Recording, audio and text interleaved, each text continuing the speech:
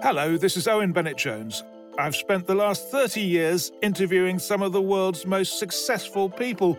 From CEOs to heads of state, they've all been faced with tough choices, and sometimes failure or success came down to a single decision.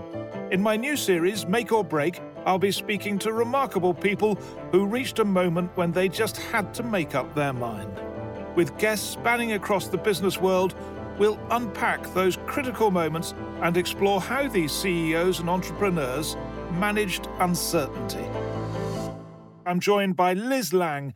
Nike actually did come to me and they said, we choose not to sell to a mass store like Target. We do not want our swoosh there. And we don't want one of our partners selling there. So we will not be continuing with our contract. I loved my Nike deal. It was fantastic. I loved being in all the Nike Town stores. And at the time, there were these Nike Goddess stores all around the country that were just for women. I loved making personal appearances in their stores. It was very prestigious. It was a lot of fun. It was not rolling in dollars. It was making money, but there was no comparison between what they were offering me and what Target was offering me. So I made that decision. Then Saks said the same thing.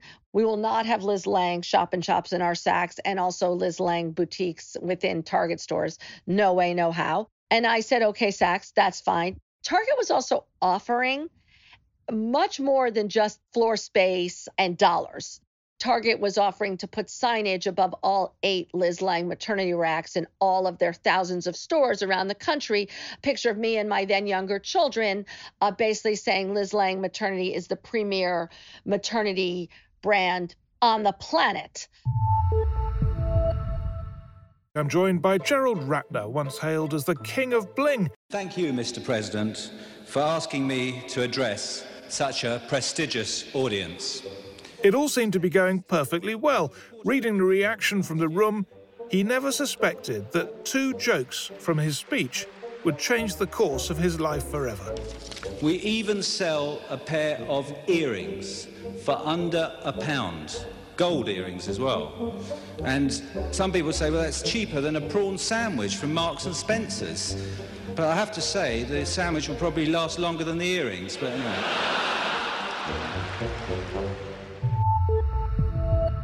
I'll be speaking to Jan Christian Vestre.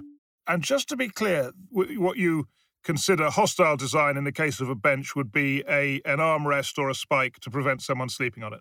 Yeah, so hostile designs or hostile architecture is a strategy that uses elements of the built environment to guide or restrict behavior in order to prevent crime, protect property. That's often what they say and often how they argue. But it targets people who use or rely on public space more than others, such as youth and the homeless. And it could be whatever kind of objects designed to keep some people away. Could be spikes, could be armrests, making benches uncomfortable or impractical, or even worse, impossible to sleep on or to lay on, and other kind of installations. And we do see hostile designs and hostile architects all over the world, actually. In my new series, Make or Break, I'll be speaking to remarkable people who reached a moment when they just had to make up their mind. If you've enjoyed listening to our podcast and felt inspired by some of the leaders you heard making tough decisions in make or break situations, then you may want to equip yourself with the skills and capabilities to make your own difficult decisions in these uncertain times. If so, the Open University's micro-credential, Management of Uncertainty, Leadership, Decisions and Action is designed for you.